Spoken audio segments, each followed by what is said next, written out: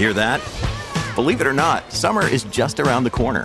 Luckily, Armor All, America's most trusted auto appearance brand, has what your car needs to get that perfect summer shine. Plus, now through May 31st, we'll give you $5 for every $20 you spend on Armor All products. That means car wash pods, protectant, tire shine, you name it. Find out how to get your $5 rebate at armorall.com. Armor All, less work, more clean. Terms apply. Many of us have those stubborn pounds that seem impossible to lose, no matter how good we eat or how hard we work out. My solution is PlushCare. PlushCare is a leading telehealth provider with doctors who are there for you day and night to partner with you in your weight loss journey. They can prescribe FDA-approved weight loss medications like Wegovy and Zepbound for those who qualify. Plus, they accept most insurance plans. To get started, visit plushcare.com/weightloss. That's plushcare.com/weightloss. You've been hearing from us on this podcast for 4 years now or more, and we want to hear from you. We have a new feature we're trying to introduce on Today in Ohio, the news podcast discussion from Cleveland.com and The Plain Dealer. I'm Chris Quinn here with Lisa Garvin, Laura Johnston, and Courtney Astolfi. And what I'm talking about is a toll-free number where we're hoping you'll call in and leave a question for us about one of the stories we've discussed, or leave a comment for the podcast crew, for Lisa, for Laura, for Courtney, for Layla, even for me. We'll pull the most interesting ones in, we hope, and have a discussion about them, or just air the comment. It'd be helpful if you'd leave your first name. You don't have to leave your whole name if that makes you uncomfortable. The number is 833-648-6329. It's 833-OH-TODAY. How about that? Today in Ohio, OH-TODAY. 833-648-6329. Laura will include that number in the post on Cleveland.com that we put up each day with a transcript of this podcast, so you can find it there if you're driving when you're listening to this and can't take the time to write it down. Let us hear from you. We'd like to hear your comments about the discussion. We'd like to hear your questions. We may not get to things that you think we should get to, and we would certainly love to do that to make this more of a conversation. Because of the scheduling, we can't really have guests on this podcast, but we can welcome your questions. And for people to hear your voice, I think, would be lovely. So please join us. All right, let's start today with a nightmare scenario for anyone who has been left waiting to fill a prescription for a needed medicine. How did Ohio regulators land on a Canton CVS store for what can only be described as abominable treatment of its medicine-needing customers?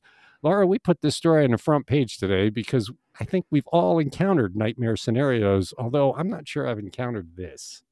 No, I feel like we should have heard about this at the time when it was happening in 2021, because this is so awful. And this was the height of the pandemic when people were trying to get vaccinated, and it was just an absolute mess. The store in Canton was over a month behind in filling prescriptions. They closed the lobby to any customers not seeking vaccines. They sent them to the drive-thru. They didn't have properly working phones. They couldn't check the temperature in cold storage because monitors weren't working.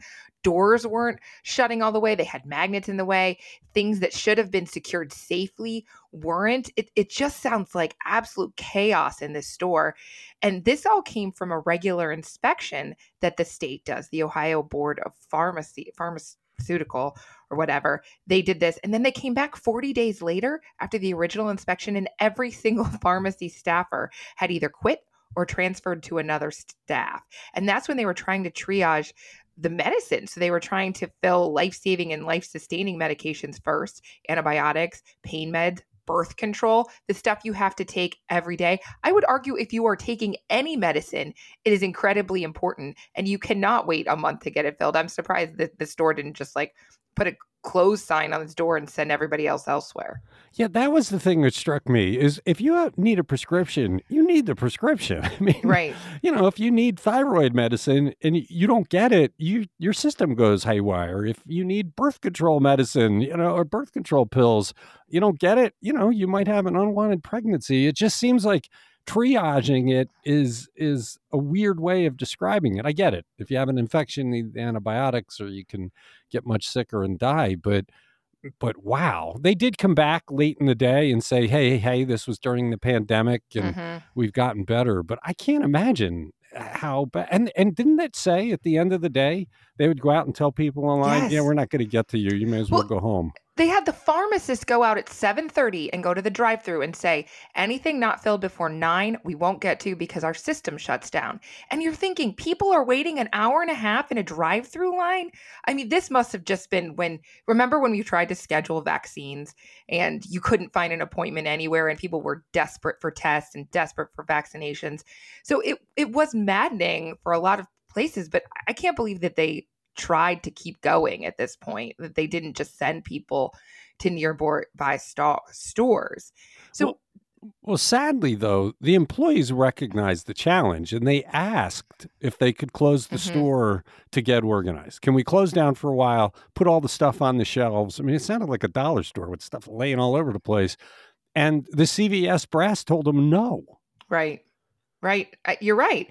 And so what this came out of is a pharmacy board meeting, and they're trying to come up with some new regulations, and they want them to be the rules that pharmacies would have to follow, that pharmacies have to develop a process to address staffing concerns. They would have to make sure employees receive rest breaks.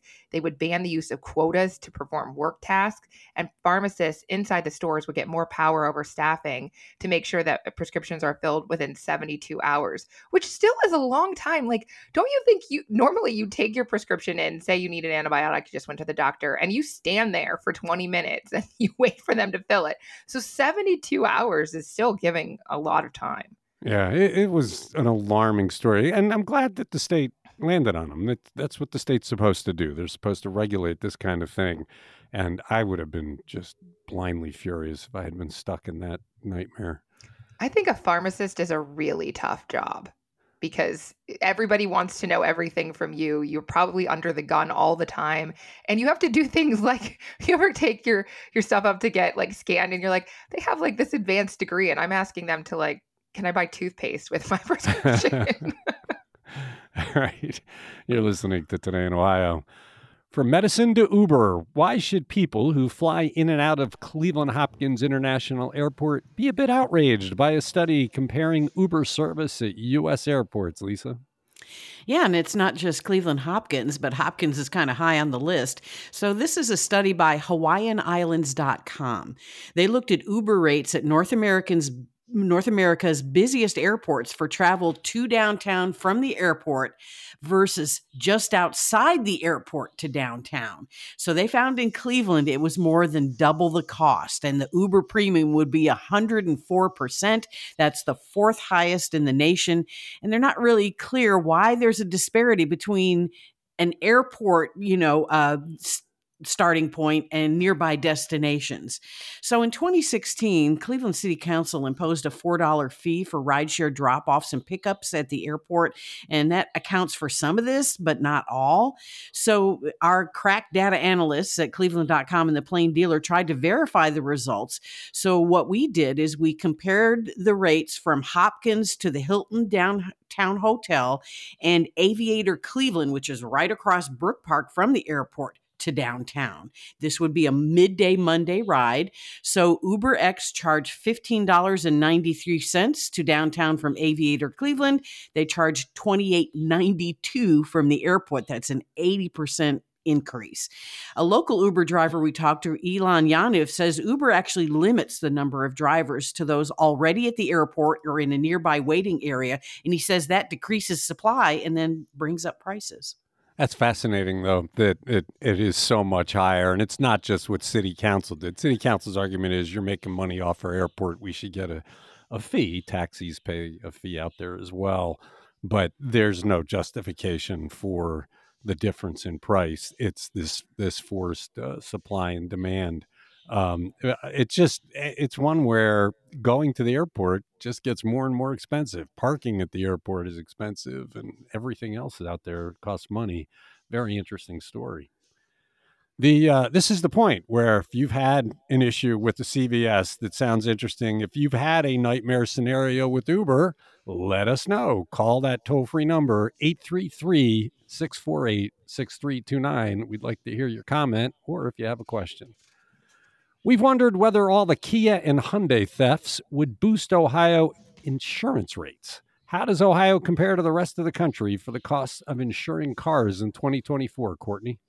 Well, here's the bad news. Car insurance costs in the US are significantly up this year over last year, and Ohio drivers aren't immune to those increases. However, the little ray of sunshine here is that rates here in the Buckeye State aren't seeing as high of increases as elsewhere in the country. So we're getting a little bit of a break compared to the rest of the states.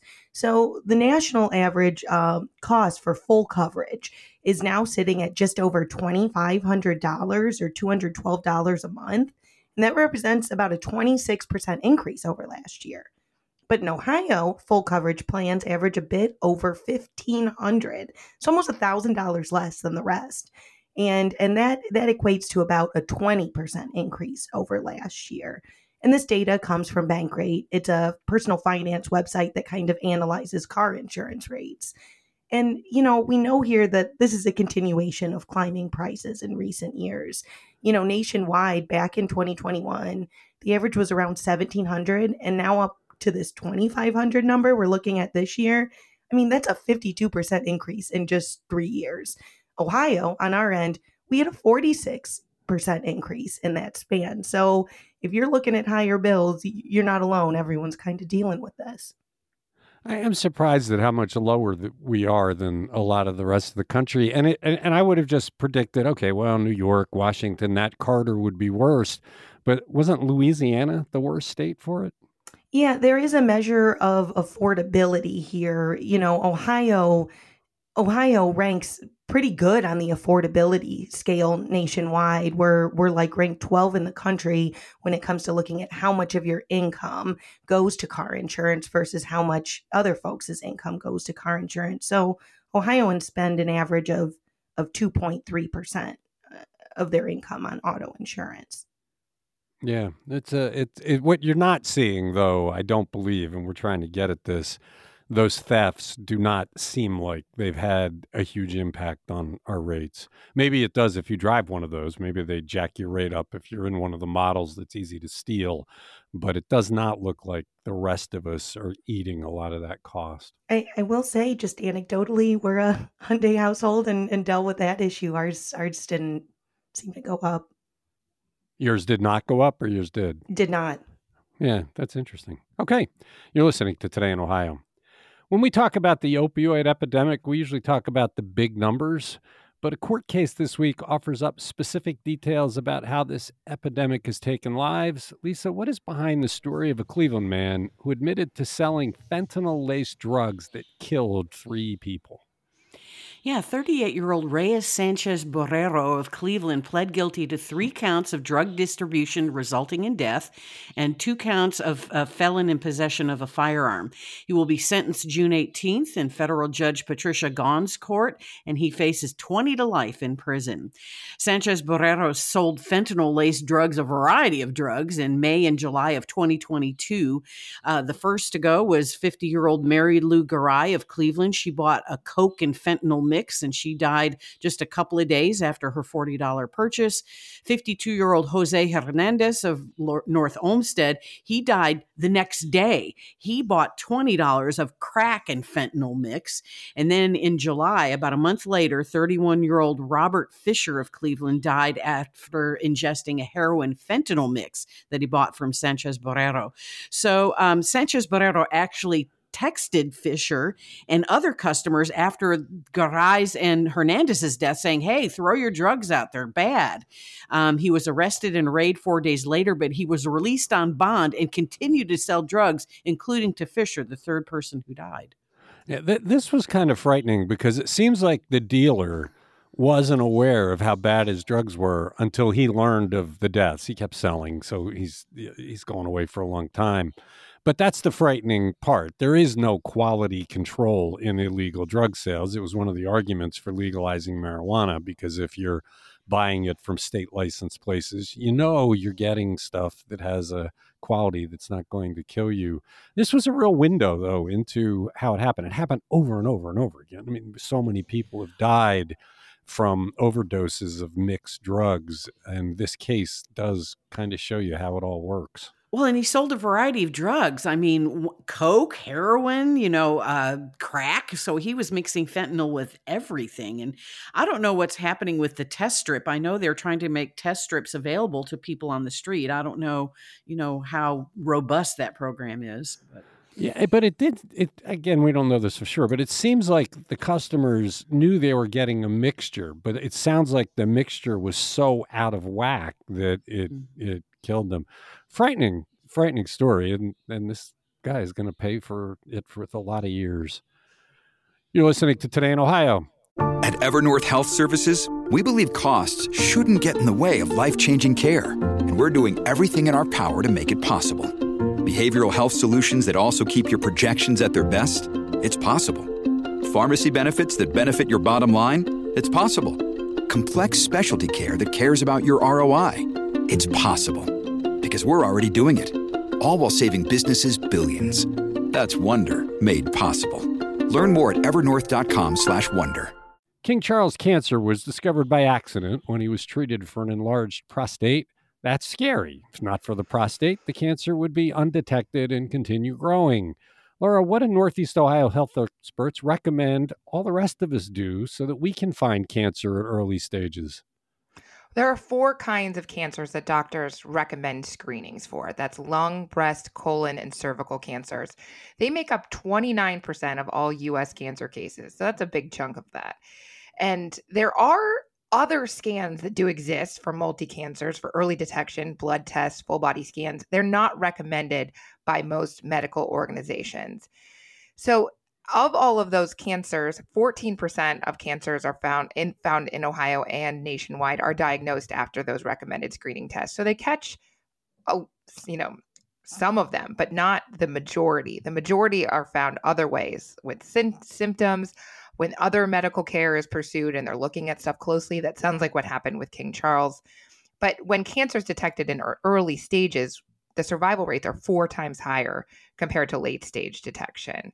The thing is, it's nice when we can talk about why we don't get more screenings, but most people don't even get the recommended screenings they're supposed to be getting. The mammograms every year, once women turn 40, the colonoscopies after you turn 45, cervical cancer, those are pap smears starting at age 21. And for the lung screen, that happens if you're a heavy smoker, you're supposed to get that. I've never had a yearly lung cancer screening and probably won't. I put a question out about this, or not question, and I texted about this story that we were working on it yesterday to the people who get my morning texts. I also included a picture of one of the flying squirrels I caught, and people were quite taken with how adorable they are. They'd never seen one before. But there was huge interest in this idea of better screening, that everybody worries that they could have something growing in them. And some people told me stories that they did for a long time before it was detected, that we just need to do better. You've read lots of research saying that there are blood tests coming that would detect it, but there's a lot of anxiety about this. And the King Charles story just raises that anxiety. It reminds you that you never know when a cancer starts. Right. Oh, go ahead, Lisa. No, I was just going to say, I will say this, is that lung screenings are not standard of care yet. I mean, they only started doing these about 7 or 8 years ago.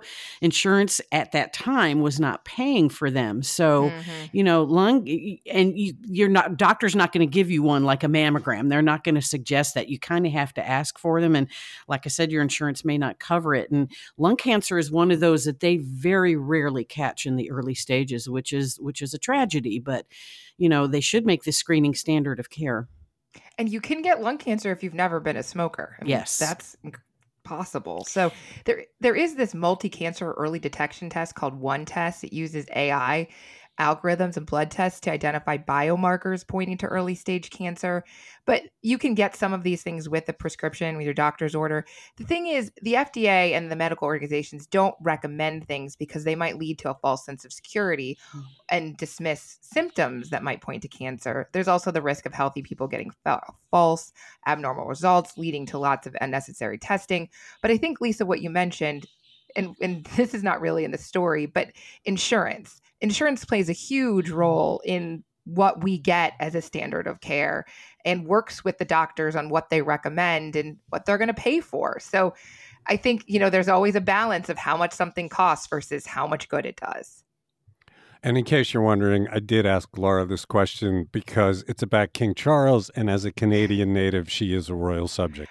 Well, I did learn when I went to Ottawa this summer and was in Parliament that the king still signs off on every single law that Canada passes. And he has like a person that does it in Canada for him. But I was like, I had no idea. I loved how Julie said in her lead, "What are us commoners to do?" You're listening to Today in Ohio. Does Cleveland City Council's president not understand how a tax increment financing district works?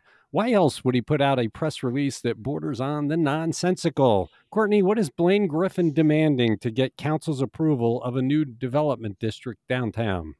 Yeah, Griffin came out this week with kind of the first time we've really heard from council their response to Bibb's big plans to revitalize downtown and use this tax vehicle to do so. Bibb estimates that he's going to be capturing over the next 42 years, adjusted for inflation, upwards potentially of $7.5 billion from this tax district.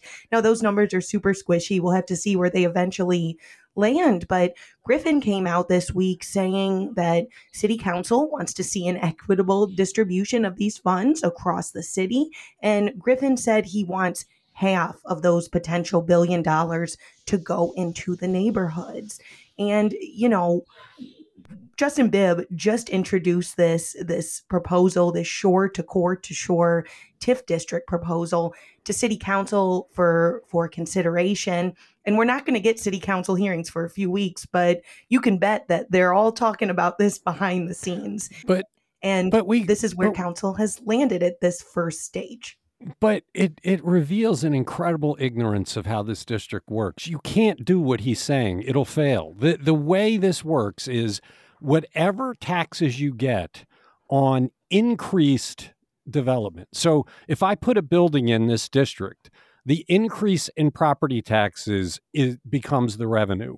So Bibb wants to bond against that, borrow against that future money to do the investment in downtown. There is no revenue if you don't first invest in downtown. And so when Griffin is saying, I want money for the neighborhoods immediately, that crushes it. It won't happen. It'll fail. You can't do it. This is not a short-term play. This is a long play at making downtown something truly special that would have a residual effect of building revenue that you could later use in neighborhoods, but not for years. You have to get that investment in. I was stunned by this. It just, we wondered what would have happened if Blaine Griffin had run for mayor 2 years ago. And what we're seeing here is he may not be qualified to be mayor because this is fundamentally wrong. There isn't going to be billions of dollars right away to spend in neighborhoods. You're not going to see it for years to come.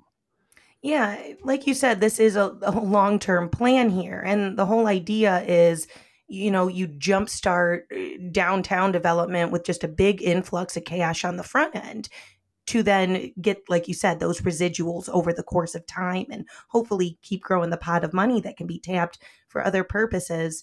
We're going to have to see where this lands. It's not that big of a surprise that council is looking out for the neighborhoods. This is constantly council's thing. That's who elects them and sends them there. So we kind of knew this debate was going to go this direction, but we've got to see where it ends up. On Justin Bibb's end, he has described this concept to us, that you've got to kind of stoke development to get the money out of this that you want.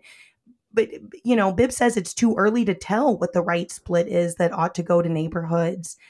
I am really curious what the mayor thinks that split could be. I don't think council's going to accept, we'll figure it out later. They want to plan for this on the front end. No, but they have to understand that if you borrow against the future revenue of downtown development, you have to put that money into downtown development to get the future revenue. If you borrow against the revenue of future downtown development, and spend that money in the neighborhoods, you don't get the revenue to pay the money back. So the city would be in a very serious jackpot because it's borrowed money and it doesn't have the money to pay it back. It's just, this is foolish. If he would have said, look, I get that there's an early investment and that we have to be patient for when we see the revenue. But I think year 5 or year 7 is a good time to say we're going to commit 1% of that revenue to the neighborhoods that year and build up to some percentage. But he said, I want to see it immediately. If you take the money you get from the borrowing and don't put it downtown, you kill this whole thing. And that was what was distressing. And look, Lisa, we talked about this in the editorial board. They're going to want to create their little slush funds. They're going to want to go around like little kings. And you said from the start, Cleveland regularly kills the big idea. This is what Blaine Griffin's doing, right?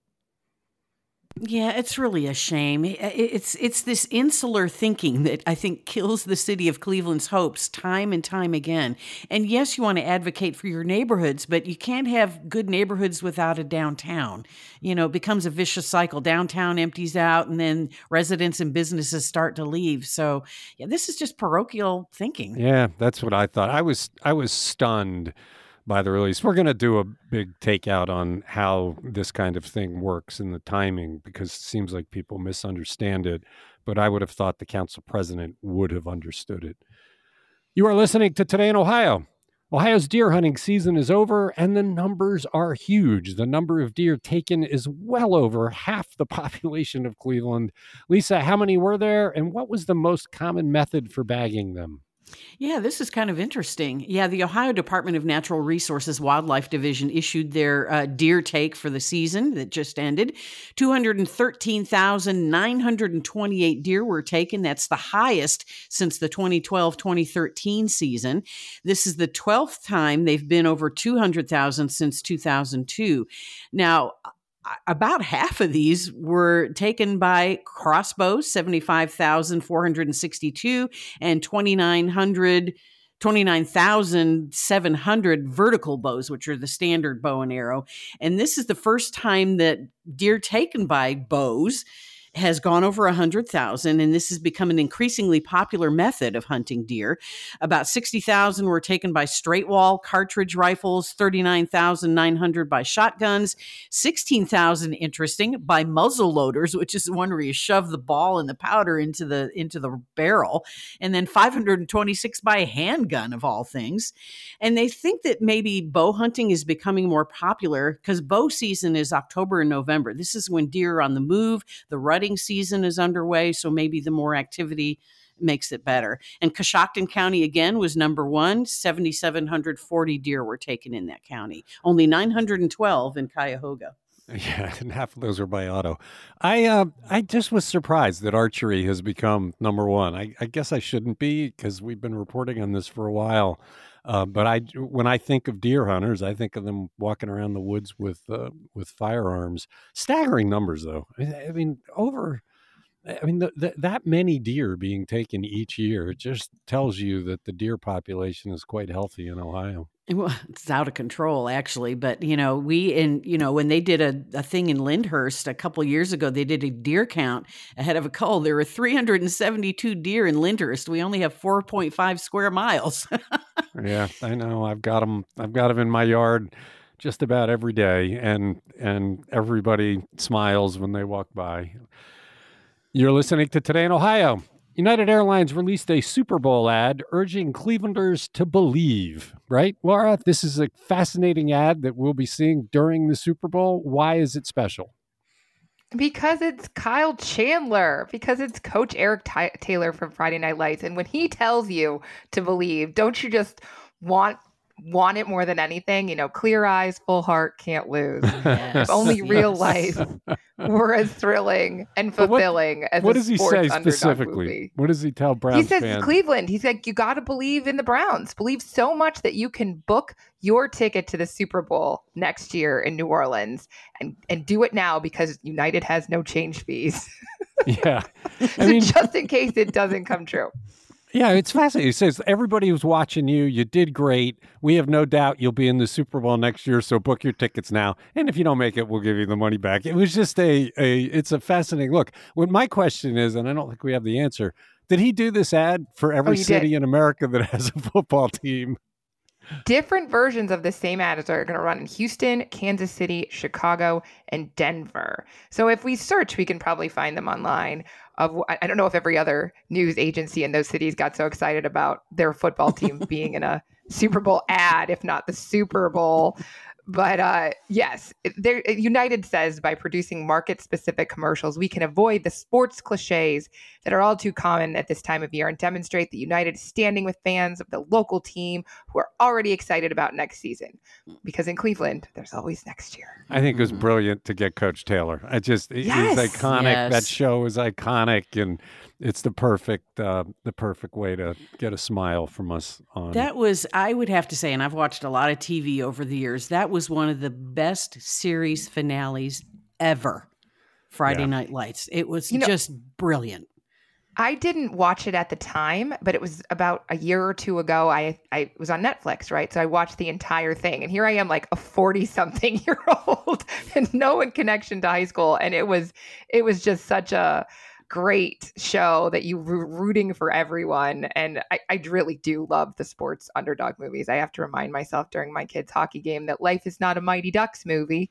But when Coach Taylor says, Cleveland, I know you're watching other people's teams play today, but this season you got everyone's attention. The grit, the wins, the defense. Next season you get the title. Finally, you do get a little like, oh, maybe this is. It's inspired. Whoever came up with that idea, they should get a huge bonus. It's a cool idea. So look for it if you're watching the Super Bowl.